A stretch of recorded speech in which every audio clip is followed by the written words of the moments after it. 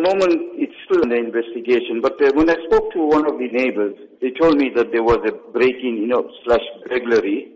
And when these guys got in, and then later on, when they discovered that the lady never put her lights on, then the neighbor got suspicious.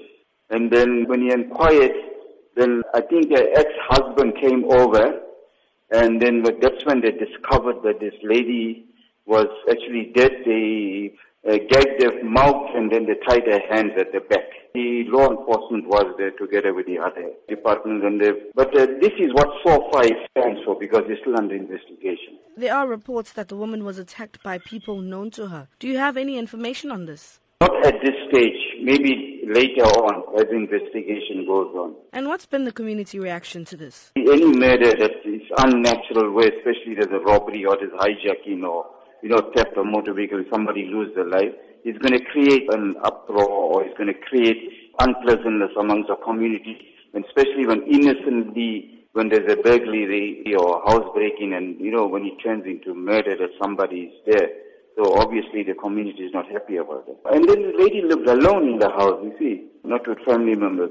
Looking at that, in terms of security for the elderly, it's a huge cause for concern. What measures should the elderly and their family take to avoid these kind of incidents? We make this appeal via our meetings at our sub-forums, through the media and through other gatherings, that, we so much enhancing the establishment of street committees where we profile the area, like the residents, we know who's living there, whether they are alone, especially the senior citizens, or if there's, whatever needs to be profiled, then it gives us an idea of, in terms of to overwatch those houses or something, to keep more vigilance on them because somebody is alone in the house.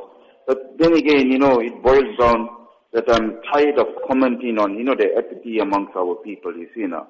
At the weekend, there were social media messages circulating of the hijacking of a lady, Siddhartha Balgobind.